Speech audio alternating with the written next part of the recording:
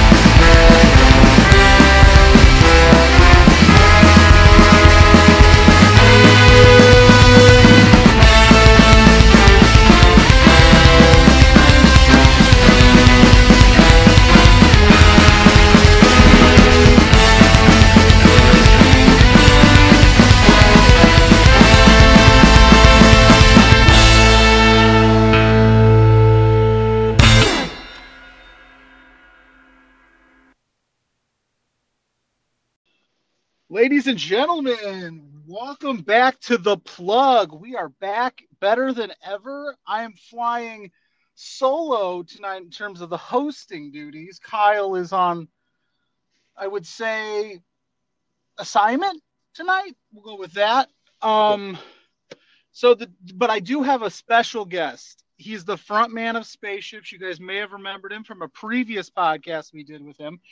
He hit me up. He said he had to be on the show. I said, what better reason than to bring the Plug back than to bring on Nathaniel Fitzgerald.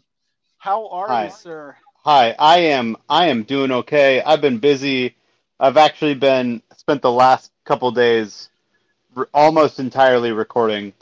I'm finishing some stuff. I'm starting some stuff. You know, I'm in like 9 bands, whatever.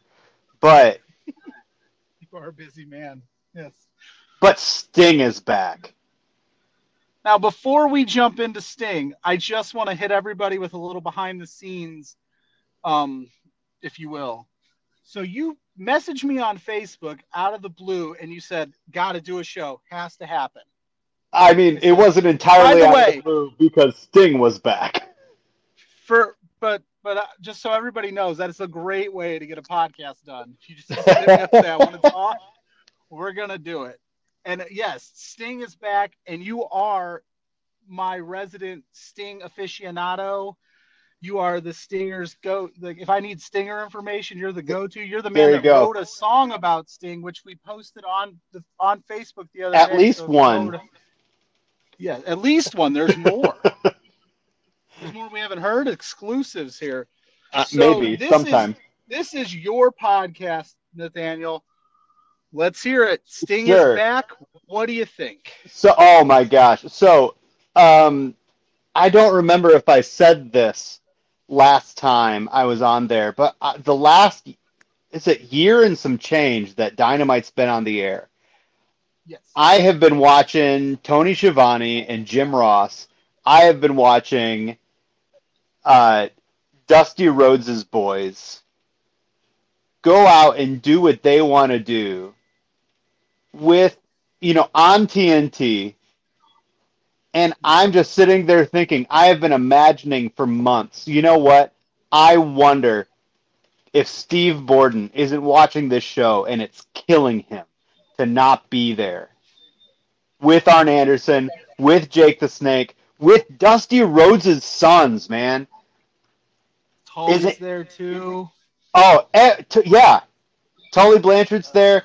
I mean, I'm just sitting it's such a WCW family sort of thing. And I'm thinking, how must it feel for the franchise of WCW to be watching this show happen without him? While he's just being buried alive with a Legends contract with WWE. Oh, that awful contract. Now, is he when he's sitting at home imagining being in AEW, is he full face paint? Is he just ready to go at all times? I like to imagine that he wakes up in the morning and just puts it on. Every day. He's got every day. Barbecue stains on his t-shirt, watching TV, but he's in full gear, ready to rock. Oh, absolutely. You never know when you might need to swoop in from the rafters. So he's back. I know that was a hot button topic the last couple weeks, but I think it's great that we're doing the podcast this way because we got his return to talk about, and then we talk about his promo work last week, which I actually didn't see all of. There's a lot to unpack there. I actually didn't see all of because you're gonna have to fill me in. I just saw the clip. I just saw the clip where he was like, Tony, how long we been doing this? And gave Tony the hug and got the Sting out of him. Pretty much that's all that kind of went down. Cody started to speak and say he was waiting to be in the ring with Stinger, and Sting said, "Not yet, Cody. I'm not here for you just yet." Yeah. And then he pointed up to the rafters, and Darby sitting up there, half face paint with the TNT Championship, going, "I'm here for him." Yeah. And then that was about it. But that was enough to pop the ratings to almost 1 million and pretty much crush NXT in the water. Which is a draw still. Oh God, isn't he though? And this is the thing that has been so vindicating for me as a Sting fan the last couple of weeks because I mean I didn't catch a whole lot of his TNA run, um, but I think we can all agree that his WWE run was pretty awful. Uh, just Yeah. on Vince trying to bury him still, and Vince then apparently didn't see any value in keeping Sting around, according to that's the dirt sheets. If you follow those, he uh, didn't see any value in a Taker Sting match, cinematic or otherwise. and he wasn't doing it. I mean, it's I don't know. It's just like Vince is one of those guys where it seems like once he makes his mind up about you, you can't change it. Vince is also one of those guys that if it's not his product, he doesn't believe in it. Right. I mean, dude doesn't even watch NXT. So, He buried quite a few WCW talents over the years. oh, I mean, and that's the reason. That's except for Bill Goldberg for some reason. That's a whole other topic for a whole nother show. because Goldberg was who he wanted Stone Cold to be. True. He wanted Stone Cold to just come out and like rip everybody apart, but he got hurt and he couldn't do it. Um, but but so like I feel like since Sting came to WWE, and sorry to go back, like the whole reason he didn't go to WWE in the first place was, and like people talk a lot about, the rated R era and like how he didn't want to be in any of those adult storylines, whatever. But he told a story where Booker T had his first day out at Raw, and The Rock looked at him and was like, "Who the hell are you?" And he's like, "What do you mean, who are you? That is King Booker T. Like, Right. how are you going to bury him as soon as he gets here?" And he didn't want to be treated that way. So he messed around in Japan for a while, then went to TNA.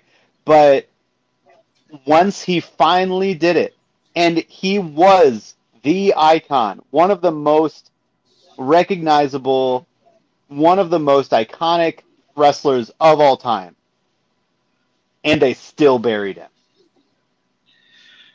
Yeah, I'm more than certain he doesn't have a winning record in WWE matches. There aren't many, but he lost at the Mania match against DX. So he's one of the He most. lost to Seth Rollins too. I mean, that was I'm pretty sure that was an audible because of his injury. Right. I mean, Yeah. he was the freaking face of the poster for that pay-per-view. There was nobody else on it. Like, no one else was on the poster. It was just a close-up of his face. But, like, his first Mania match. I mean, and this is Sting's WrestleMania debut. That is probably one of the most anticipated matches you could book. Right? Oh yeah. Like, it's the stage he's never been on. And they used it as an opportunity to bury him to Triple H? Really? Okay, cool. Yeah, putting over that young talent. Like, good use. That's Triple H's MO, man. You Yeah, have that golden goose and you got to squash it. There you because go. WWE is king. right. And so it just bothered me so much that they used it as like this opportunity to bury WCW one more time. Which was like, guys, it's been, how long did it have been that time? 12 years? 13 years? Just nonsense. WCW closed down in 2001. Yeah, ancient history. I think it was 2015, maybe? Yeah. Like, 2015, 16. It was right around that right. time. Yeah. Ancient history. This guy had a career outside of WCW. And they couldn't let it go. But so since then, since he's come to WWE, it's kind of felt like Sting has been buried in all of WrestleDom. Like, people have just kind of forgotten that he's a big deal. Like, people have just kind of forgotten, like, how important he was and how popular he was and just how great that character was. Because I have, like, been in Squared Circle on Reddit, just kind of like, I've been defending my man's honor for the last several years. And like always kind of like people like, yeah, whatever, like overrated, whatever, like rip off the Crow, why don't you? But that's what wrestling is everybody takes from everything else. every gimmick in the world, Hulk Hogan was a ripoff of the Incredible Hulk. Right. There's very like that's his gimmick. Absolute original gimmicks in wrestling history. I don't know why people, that's a tired and lazy. Oh, like, absolutely. That's just hating. That's just haters just hating. Right. Which the internet, which I have to imagine you've been typing away in chat rooms this week because people are on the fence. They're split right now, down the middle, on whether this is a good move or bad move. For the most part, though, it has felt like everyone has woken up and remembered who Sting was. And part of that, I think, has to do with the fact that AEW knows who the hell he is. And they're going to respect that.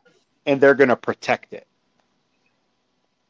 And it... Oh, absolutely. They know what they're doing. Tony Khan knows that. I mean, he sold the most shirts in one 24-hour period that Pro Wrestling Tees has ever seen. They know what they're doing, and they're going to protect that asset. There was a moment. There was a bit where his debut, that video on AEW's channel, was the number 3 trending YouTube video, like of the entire YouTube. That was the 3rd most trending video one day, like the day after, a couple days after, which is like that's. Pro wrestling does not get that kind of coverage. Not unless The Rock is there or something crazy, but yeah, right. I mean, that's where he's at. That's like the upper echelon. That's the level. That's the level, and WWE did not know that, or they forgot it, or they wanted to forget it, or whatever. But now my man's back, top booking. Like I don't even know. He doesn't need to get in the ring. He doesn't need to like be there every week. It's just Sting is going to be on TV. It's going to be a big deal every time he does, and it's going to be great. And I am psyched out of my mind for it.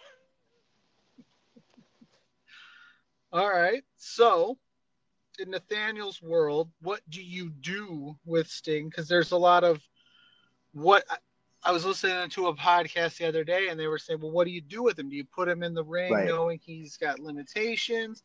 Do you have him manage? He's not really a mouthpiece type guy. His promo work hasn't always been top of the line.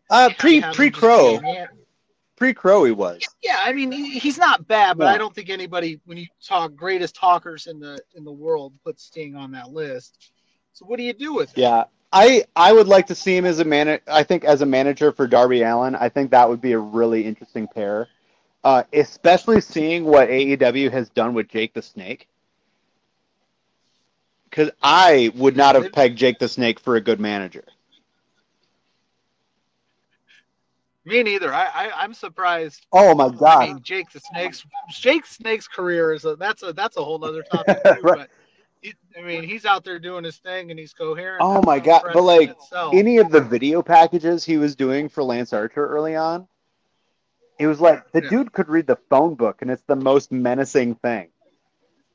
Like, just that super grizzled, gravelly voice is just like, oh my, like, they know what they're doing with Jake the Snake. And I feel like I said last time, everybody over at AEW who's calling the shots are just the people with the instincts for the business. And they know what people want, and the nostalgia factor is huge right now. Yeah. I mean, I don't understand the wrestling fan of today that's like, oh, they're just bringing back all these old guys to manage. It's cool. It's nice to see, right? The blast from your past. Absolutely. Like when I was just getting into wrestling, Sting was like the biggest deal outside of maybe the NWO at that time, and it's like, oh, shoot, he's back on TV. That's right. Cool. And mind you, that's Sting against the whole of the NWO. Yeah. Right? So, like, Sting was maybe a little less popular than 20 dudes that included Hulk Hogan and Macho Man Randy Savage. That's a very good Right. point. You know, But if no, you put it into perspective like that, he was probably more popular than. right. I mean, so I actually got into wrestling because of Sting versus the NWO. Like, I was into wrestling as a kid. Like, I had Ultimate Warrior, Hulk Hogan, George the Animal Steel bed sheets. I still have them somewhere. I have them. I think I have them on my linen closet. But then, like, I grew up watching that stuff with my parents, and then, like, went to elementary school, and like somebody's like, "Oh, well, like it's fake," and I was like, "Oh, you're right, it's dumb." And then, like, when Sting and the NWO started going at it, that's when I was like, "Okay, this is interesting, though. Like, I could sink my teeth into this." And Like I always say, wrestling is it's fake. It's scripted it's television, scripted. but It's it's not about fake. the stories. Yeah, It's about right, the exactly. stories. It's about it's basically like a wrestling soap opera where the wrestling is almost secondary Right, to the story. right. If they're telling the stories Right. well, I And should see, say. it's that dichotomy right there. It's that relationship between the story and the in-ring work that makes me excited to see Sting back on TV. Because Sting doesn't need to wrestle to tell a good story. Because if you remember, during the Sting NWO feud, he did not have a match for a year and a half.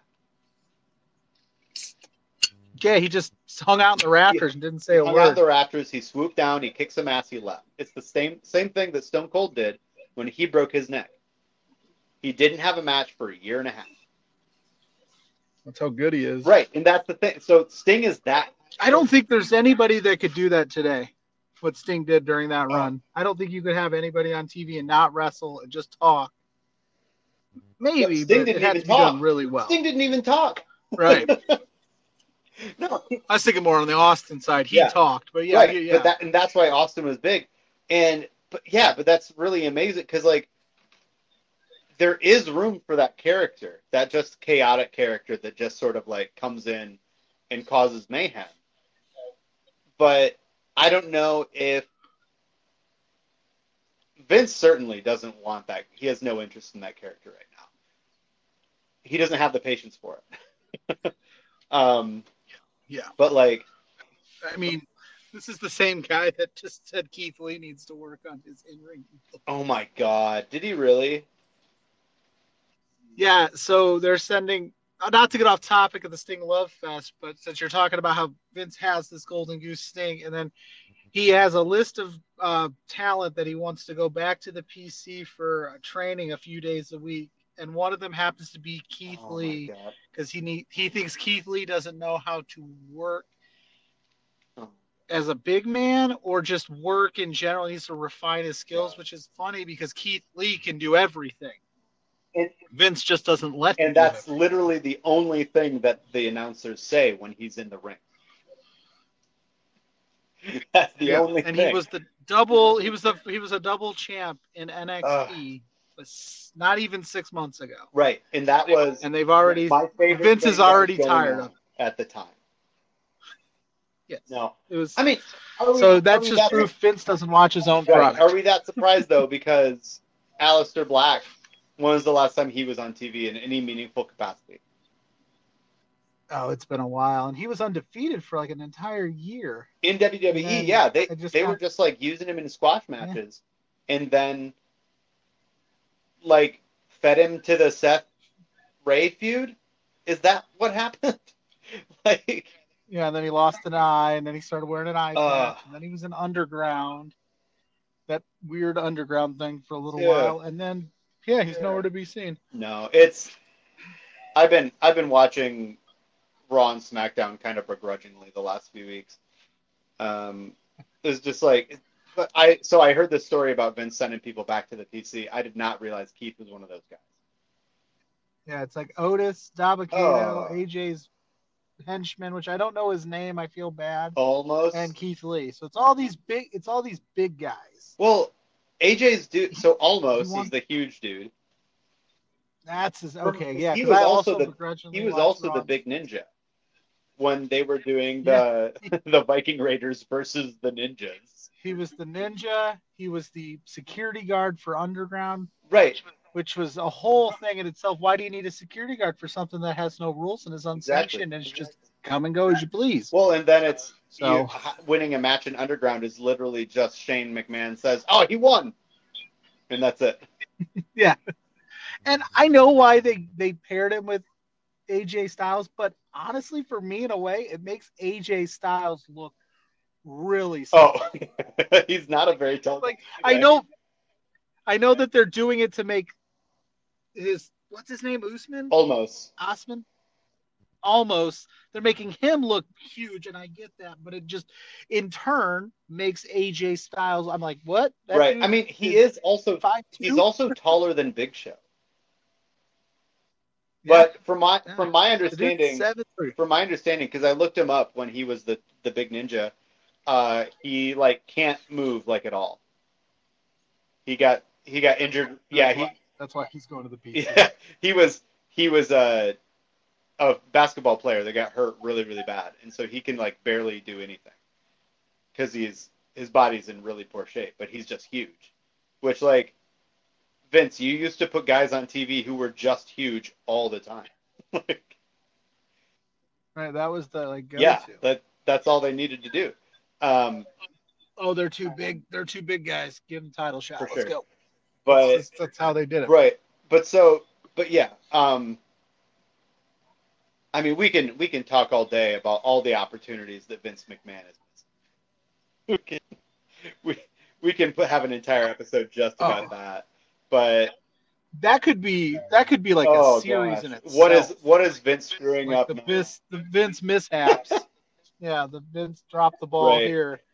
That's definitely a podcast series. And that's the thing, because I've been watching. I watch everything like on reruns, and so I've been watching Dynamite, then NXT right after another for like pretty much the whole time that Dynamite's been on TV, and I've had a bit of a preference for NXT for a long time, but the last few months, and I think it's since it started, I think when Black was called up, and then now that Keith Lee is called up, and Riddle, and Bianca Belair, like all these people that you could name, and Mia Yim and Dijakovic are all like just languishing in the bad Antifa parody.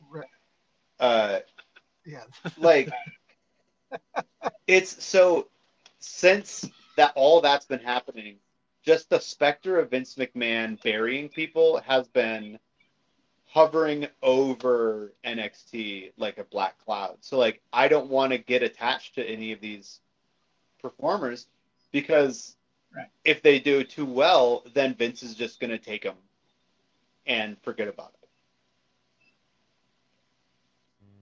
Right, and it's this weird thing for me when I watch NXT. I'm thinking to myself, like, I know they're in a transitional period right now with with all the injuries and the call-ups, but it just doesn't feel like the NXT that was even a year ago, or even when Keith Lee was on his run. I feel like they're trying to do more Raw and SmackDown things, because the segments have been like that opening segment last Wednesday was very Raw, an interrupting promo thing, and it was tougher to get into for me. They don't have a clear-cut challenger for Finn Balor, which is crazy to me because they have so much talent. And then on top of it, when Vince finally falls in love with somebody and calls them up, it's almost like he slaps his hardcore fan in the face and reintroduces them to the world.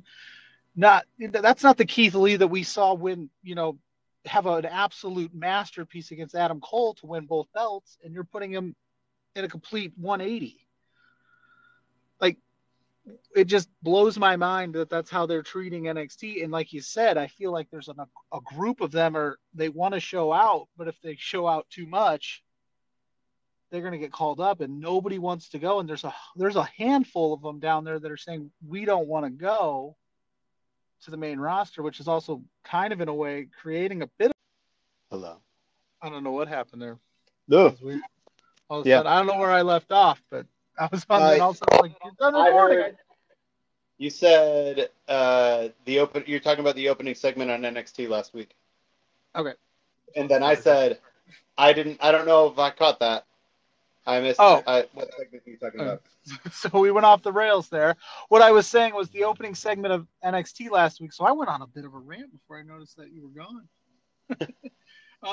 I was Okay. just saying it was kind of like they came out and they did the interrupting promo thing that they do on Raw and SmackDown, where they don't have a clear cut challenger, so they bring out everybody. Oh yeah. So and I said, it blows my mind that there's all this talent in NXT that doesn't want to go up to the main roster. They've been on record saying they don't want to go, and it's Yeah. kind of creating this log jam in NXT where like Johnny Gargano being a 3-time NXT North American champion is kind of silly to me because that's not what NXT was before. And Ciampa Right. not wanting to go, it's just you got to put him in things, you got to give him things to do. So you're kind of Yeah. just it's becoming almost main roster-ish, but yet they're not treating it as such. So they've already dropped that as the third brand. They don't talk about it being the third brand anymore. They weren't at Survivor Series. Right. So Oh, that it's was just because there was a COVID breakout on the roster. well that too, but there was like hard, I mean Yeah. it's a weird year, but I feel No, like it really should, like, you should treat it as a third brand or completely have it as a separate thing that you don't pick people out of. Let NXT be NXT and don't poach it. yeah, and I watch both shows similar to you. If I can catch one live, I'll catch AEW because I'm very big on more wrestling is good wrestling, so I'll give them the first shot in terms of the rating to help that out. Yeah. But I watch AEW weekly. I don't think I've missed a single Dynamite since they started, and it's just the colors pop. It's brighter. Right. I could do without all the post match beatdowns. I mean, every match they do that. They could tighten that up a little bit, but there's fresher storylines, and if something's not working, they have no problem into pivoting to something else. In NXT, it's dark in there. Right. It's just and Which it's is a what I slower originally pace. liked about it. Yeah, it was nice, but then when you're going directly up against Right. AEW and you're like, oh, this one's like bright and well lit, and I know a couple of those faces because the only people that know NXT guys are stars are NXT fans. You know what I mean? They don't. Right. Like, Even in AEW, they promote the AEW dark matches the night before in at least some right. fashion. They don't do that on like Raw. They don't talk about what happened on NXT. They don't, hey, check out our, every sports team brings up their minor league affiliate at the Right. game. You know what I mean? Right. No, it's yeah, and again, I think it really is just AEW has the freedom and again the instincts of the people running it, where they know who they can trust, and then they trust those people. Yeah. So like, Also, Bruce Pritchard is on the. I guess I saw on a dirt sheet that Bruce Pritchard has been burying the way NXT trainees are trained to Vince McMahon. oh, Bruce. So I talked about that on Facebook the other night. I said trusted you, man. Right, but it's funny, like you're this multi-billion-dollar company or million-dollar company, and you guys can't coexist to train these people. You have an embarrassment of riches, and you're not training. You don't agree on how they're trained from the top down. Right. You know what I mean? Like that to me, if that's true, that doesn't make a whole lot of sense. And that says to me that is Vince even watching tape on the guys that are getting signed, the guys and gals that are getting signed? Absolutely not. I mean, it's well known that he doesn't watch NXT. Right. Yeah, he doesn't watch NXT, but I mean, if I'm like, hey, Vince, I got this guy named Keith Lee who's killing it on the indies, we should sign him. You don't think he pops in a highlight reel real quick? No, I think I saw that Vince didn't know anything about Keith Lee until the Royal Rumble. Yeah, and I watched the Keith Lee 24, and it was really good. Admittedly, I shut it off before Vince ruined him on the main roster. Sure. But they told Keith Lee no like 3 or 4 times. Oh, I believe it. They didn't think he had it. It didn't make sense. But, I mean, it doesn't make sense how a body shaped that way has defined abs. Like, yeah, how does he have a 6-pack with a silhouette like that? because he's limitless, man. I guess. Like, it's remarkable. No, but like it just blows my mind that you had a talent like that came out to the Rumble, and like that interaction with Brock, like that is a star making interaction. Like that is how you put anybody over. Is by Absolutely. oh my gosh, just that look where Brock Lesnar's just like, who the fuck is this guy? Like that, and you know that's Brock being real too. Brock's not. Yeah. Nobody's writing that for him. And Brock doesn't know who that was. Right. But like that's the kind of over you can't create. And they had that kind of star with that sort of charisma, and they just bit it. And the fans popped. The fans popped for that moment. There was actual fans. Absolutely. As crazy as they did that. I mean, they've done that with Rhea Ripley, where she shouldn't be in NXT either right now. Keith Lee and Rhea Ripley were two of the hottest names going out after Survivor Series last year. Rhea should have won Mania. Oh, yeah. I don't know what was going on there. I'm not sure. The effect. I think I read that Ripley had some visa issues. She had to go back to Australia. The visa issues coupled with the fact that NXT was trying to draw viewers, and they thought, let's get Charlotte Flair. Because if you look at the history, and I know ratings talk isn't always the most exciting, but the only times NXT wins is when they bring in an influx of main roster people, like during the invasions, or they have some crazy, insane, like North American title NXT championship match, or Black Wednesday. Right. That's the only time they win, is when people are going out drinking, or they have to throw everything, which is crazy to me too, because they can. They have the talent to do it, and they just choose to not. Right. Yeah, but Cameron Grimes is still getting that push. Cameron Grimes. Cameron Grimes. I think I finally figured out his character. I think is he just like a prospector? Is that the character? He's just an old-timey prospector.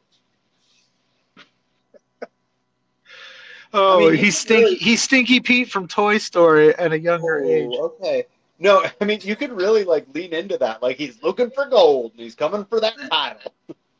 Oh my goodness. But he does his thing really well, and his comedy is on point. Oh, yeah. Go in the ring. He's got it all. He's good. Loomis, on the other hand, that he just lost to, has a ceiling, and I just don't know if they've realized that yet. Because you can't. There's not a whole lot left you can do with him. I feel like Loomis is that vigilante character. Oh, I feel like he's the guy that just like he doesn't have a lot of matches. He doesn't really need a title to be interesting, and he doesn't need a title to be important. Because like he's got on the main roster, he will. Oh god, he has that presence though. Yeah. That if he just interrupts stuff for a while, I feel like that would be a great role for him. But again, like we pose the question, does that character work anymore? And don't know. I don't know, because I still look at NXT. I know we talked about it earlier. It's the third brand, quote unquote, or not. But that's how I still look at it, as the minor league system, and this is the next group that's going to go to Raw and SmackDown. Does it work? Does it work up there? If it's not going to work up there, why aren't you working together to do that? Why can't you just take Keith Lee at peak NXT and just drop him Raw or SmackDown and let him do that? Or why do you have to tweak it so much? Why do you have to have him every week change his music, change his gear? Then have him, not only that, they had him look amazing really early, and then 90% of his matches end in a no finish. Right. So you're not even putting the guy over. Like, no. Why should I care about Keith Lee? I don't know if they're not. I don't think they're ready to put him over. I think they're maybe trying to protect him until they are.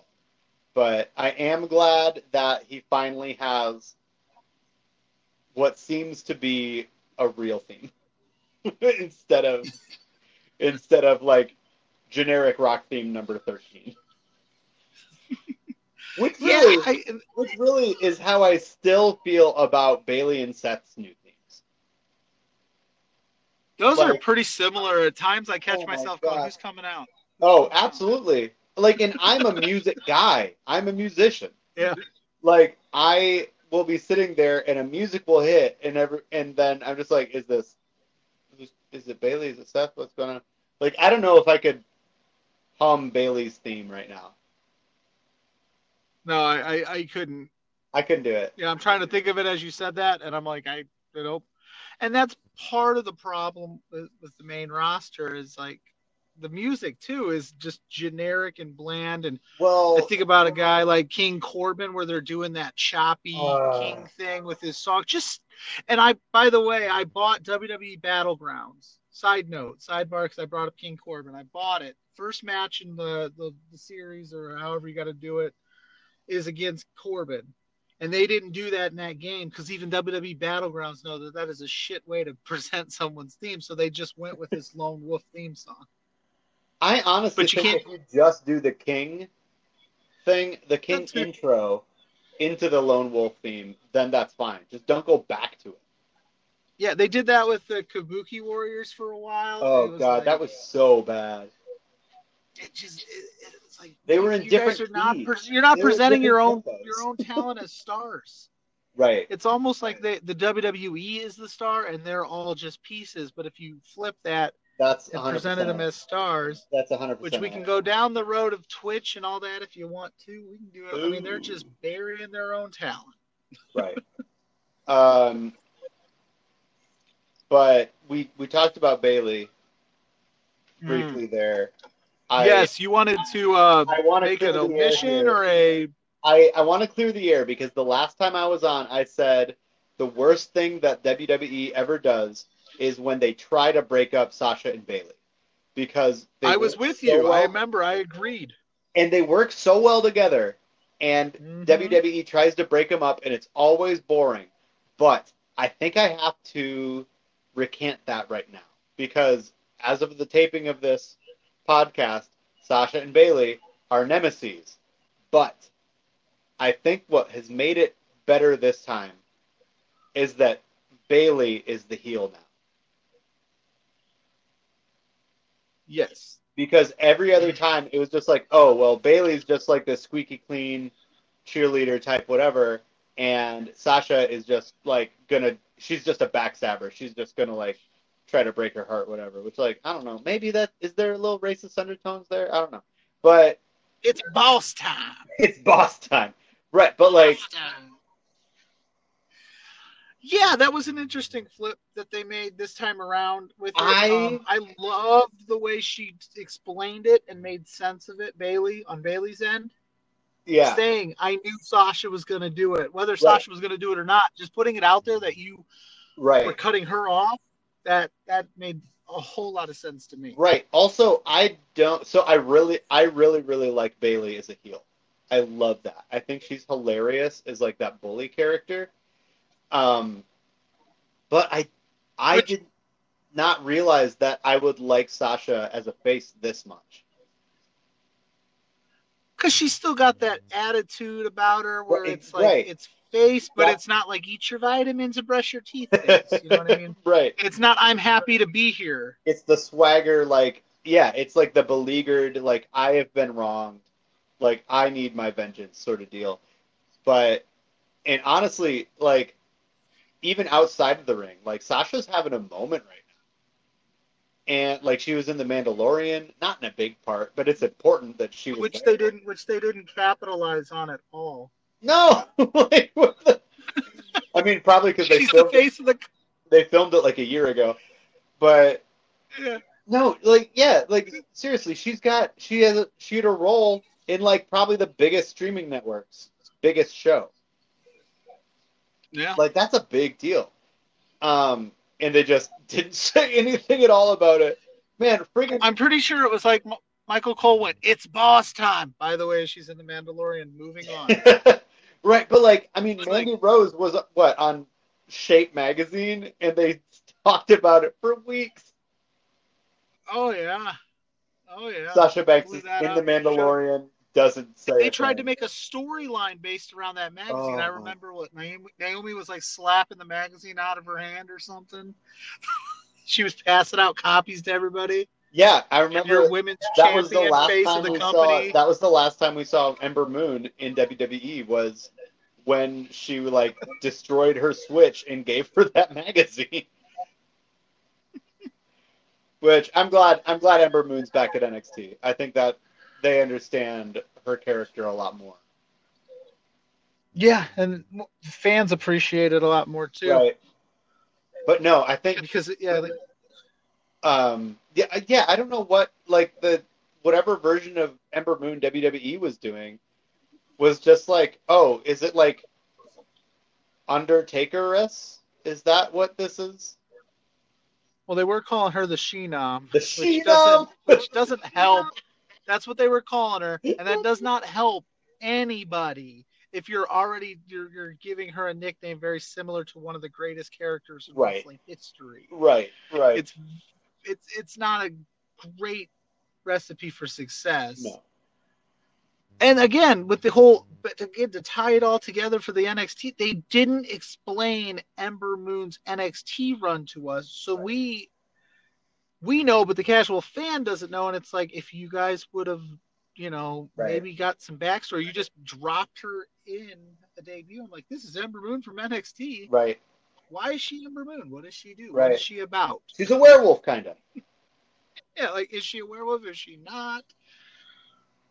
Right. Oh, but then we're going to have her 50-50 to everybody and job out for a while. Yeah. But she was an NXT champion. Right. Okay. Right. Okay. Whatever. When's the last NXT champion that was like successful on the main roster to like a elite level? Seth, and that wasn't even really NXT. Yeah, it was before NXT was like what it is now. Wasn't it just like the reality show sort of deal still?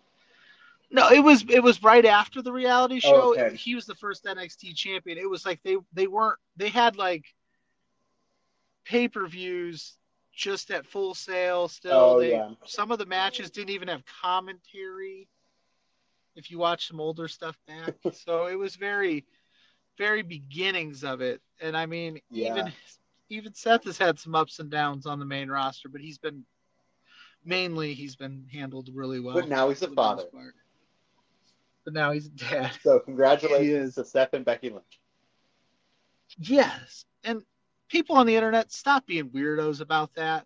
Let them just let them be their parents. Ryan Satin, you're a piece of shit. What did he say? He posted a picture of Seth holding up the WWE Championship at Mania and said, "I really hope that you did this with the umbilical cord after your child was born."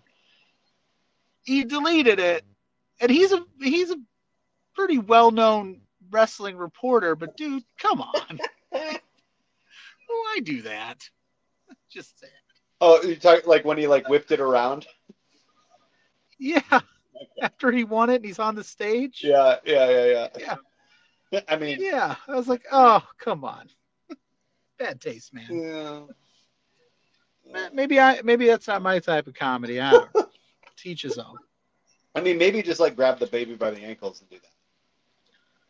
Yeah. Don't need the umbilical cord. That's what you're supposed to do, right? No, I'm kidding. You're not supposed to do that. Don't do that. Oh, sure. Yeah. So KO's been, gotten a big shot. And he was NXT before that. Finn Balor. Yeah, But Finn kind of jobbed out. He got a shot, then he jobbed out, and KO kind of muddles around the mid card. They don't really know what to do with him. Right. He's in an interesting program with Roman Reigns, but it seems like anything Roman does right now turns to gold at this point, man. which is super interesting for me to say because I was not a Roman Reigns guy. I love heel Roman.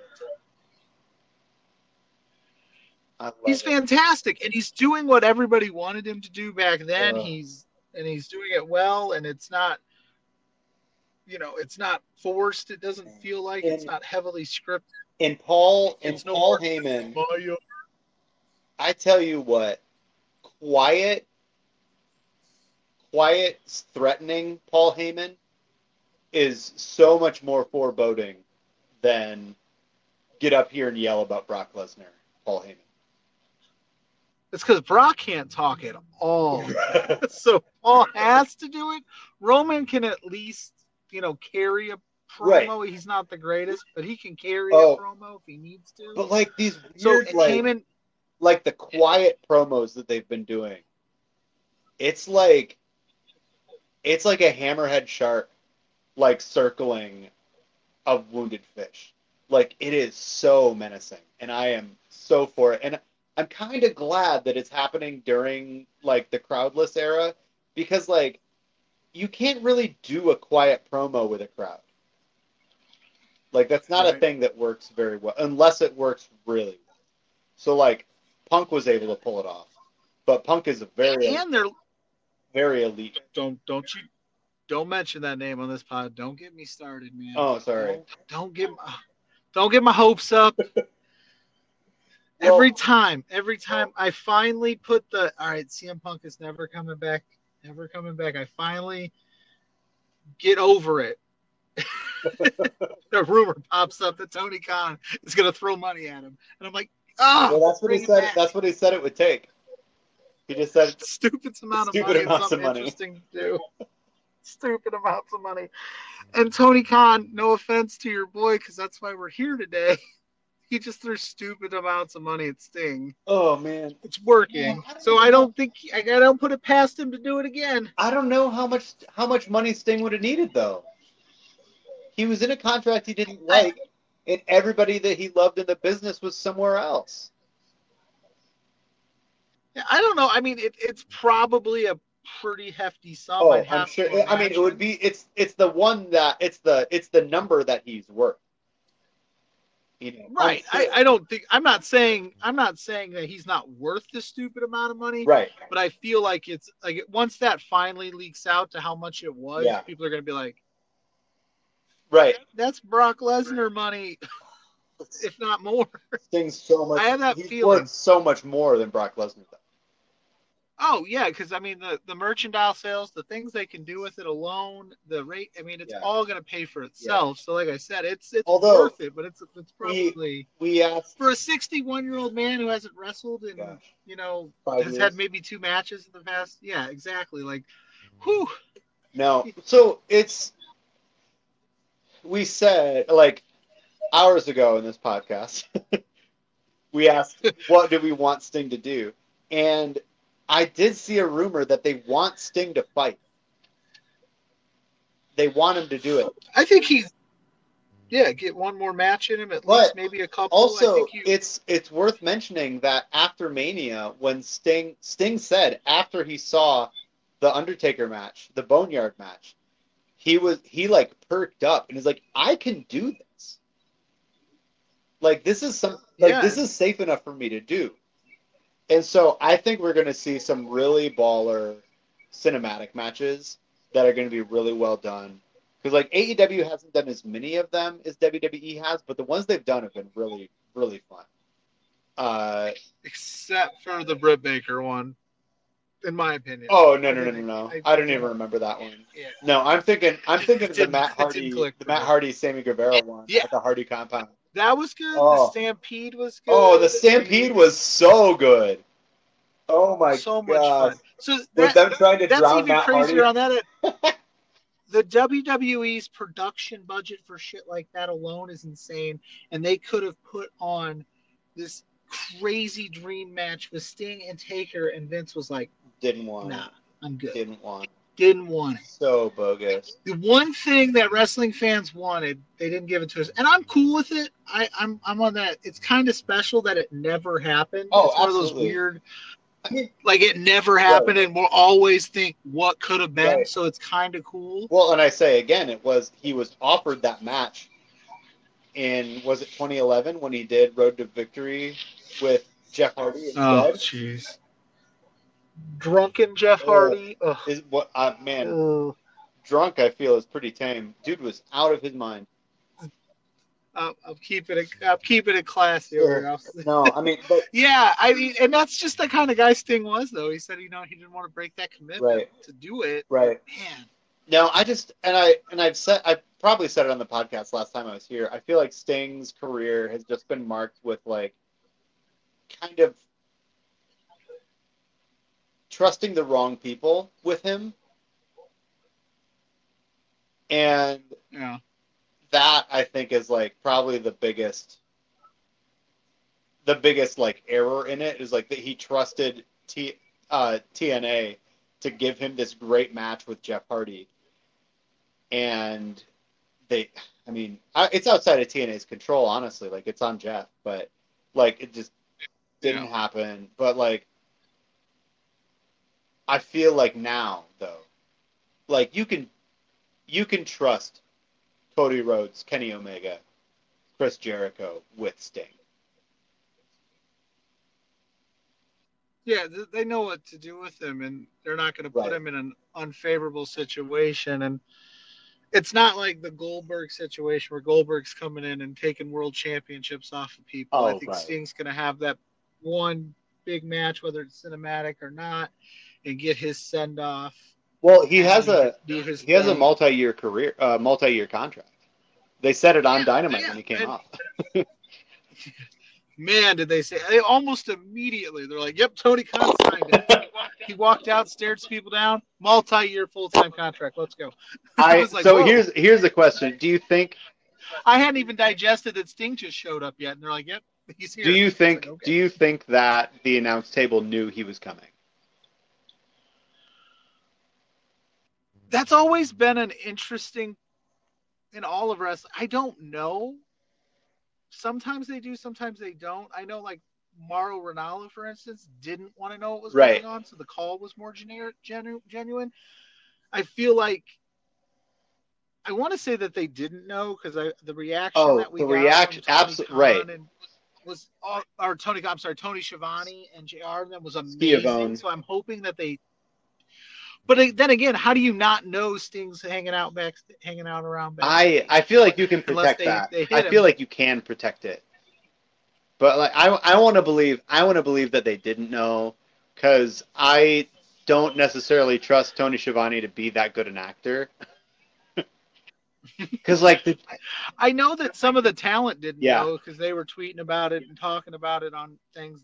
Some of them were like, "Oh shit, is that Sting?" Yeah, but like Tony sounded like he was gonna cry, when he came out, and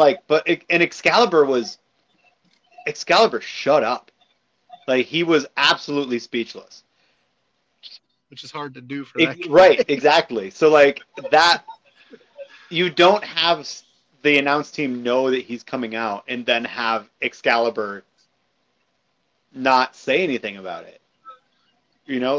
Of course he would come out and rattle off like every accolade he's ever had, but instead he just shut up.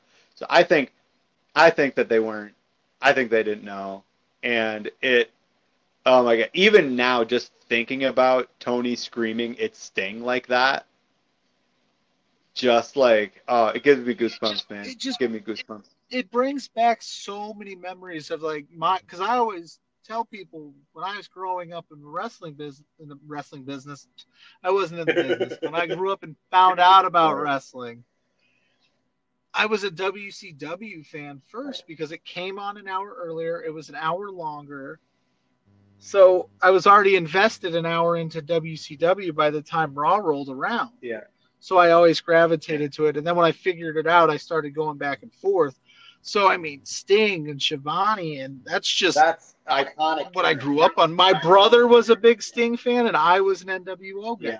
So it was like, if you can imagine, we broke a few pieces of furniture reenacting the fights, and it's just crazy. And that's why I say it's so awesome to have.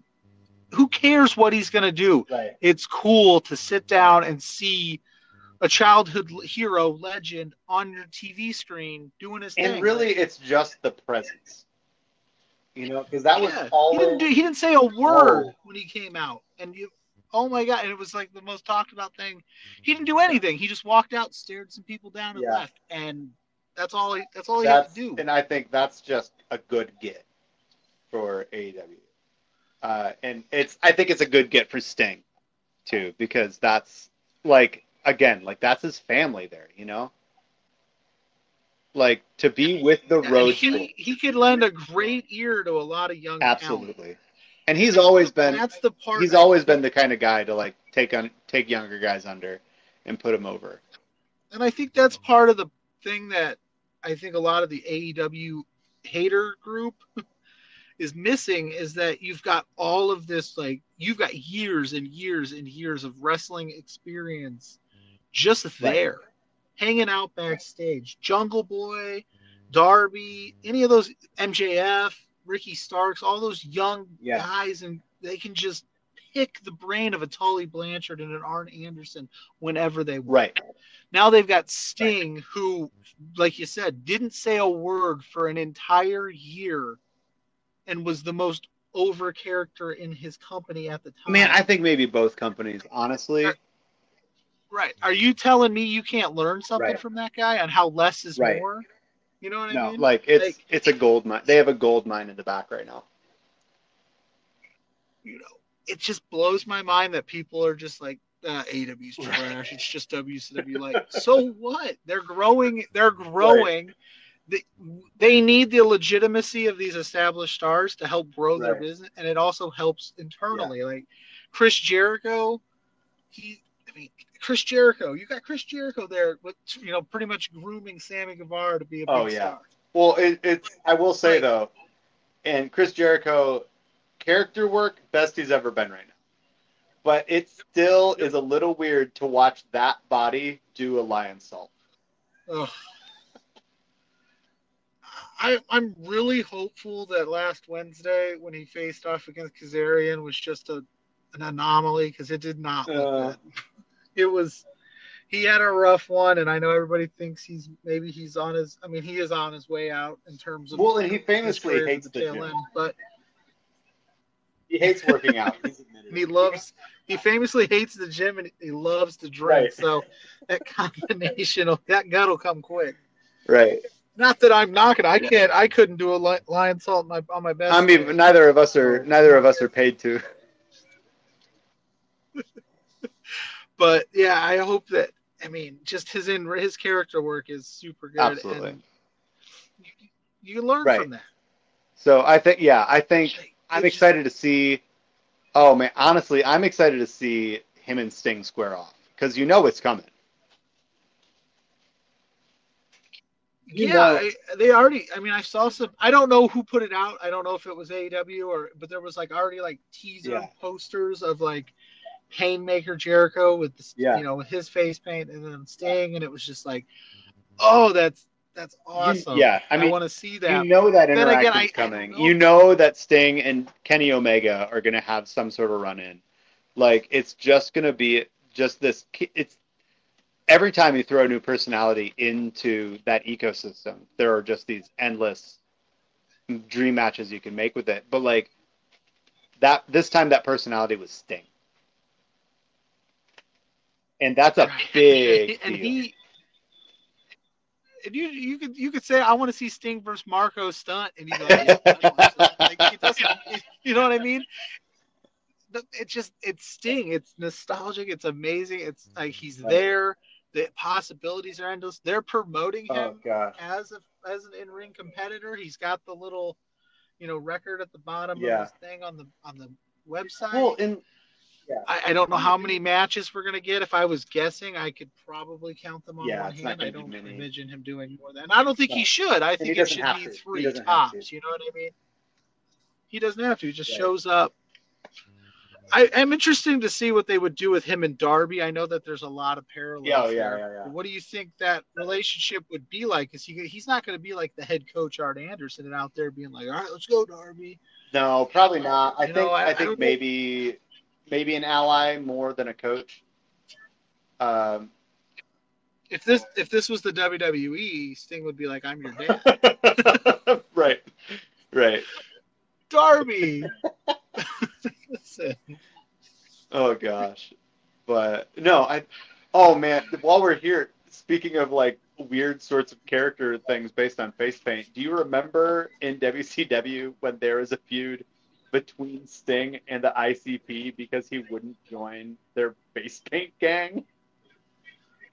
I actually do remember that. I watched that not too It was long ago. It was like ICP and ICP and Vampiro. Vampiro.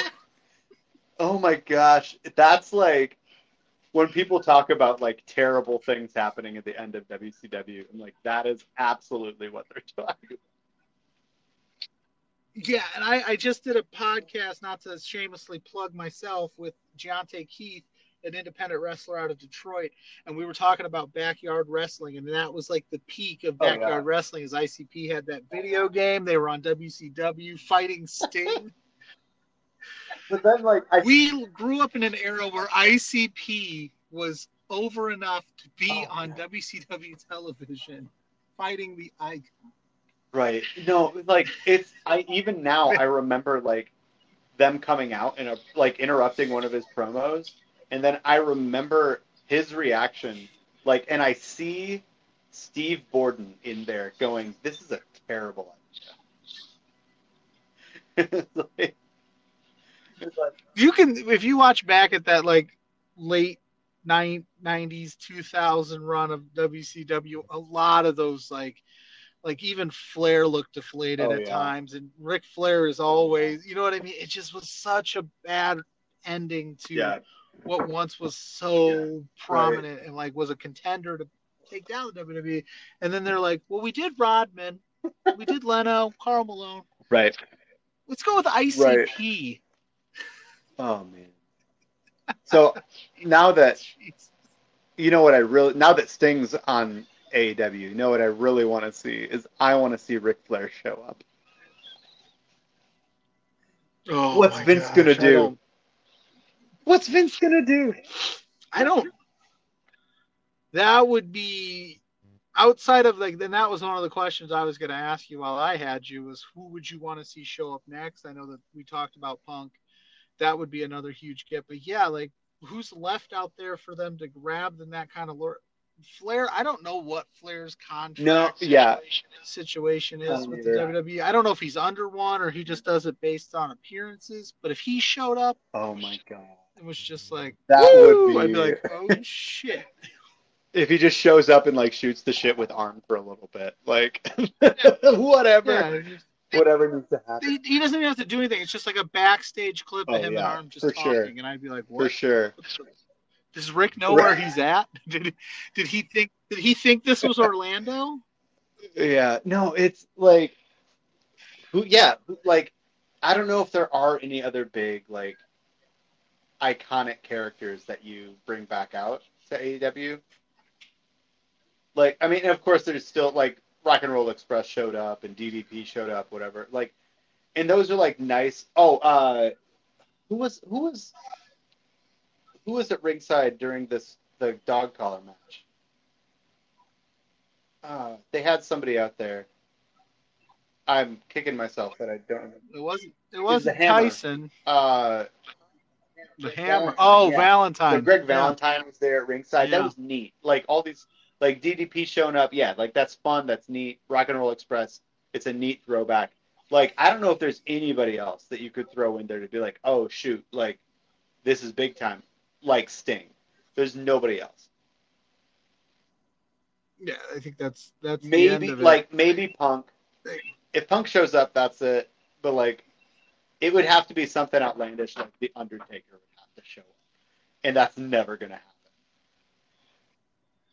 I mean, the Undertaker is signed with the WWE through like till he signed a 15-year contract last year. 15 years. They signed him. Well, I think they did that knowing, like, oh shit, you know, AEW's real. Like they'll never admit that WWE is all about them and nobody else. But they, you know, they're doing things because of that. That's why they're signing people to longer contracts and these legends. They're trying to lock them down because, God, could you imagine just showing up one day? Just Shivani just shits himself. Well, and again, like, what's Vince gonna do? But also, like, Taker's not gonna do that to Vince. You know? So, No, absolutely not. He's the one. Yeah. He's a lifer, and I wouldn't want Taker to do that. It would ruin a lot of like. He was the WWE guy. He never jumped ship. He never went off and wasn't did like WCW first. Hollywood movies. He was.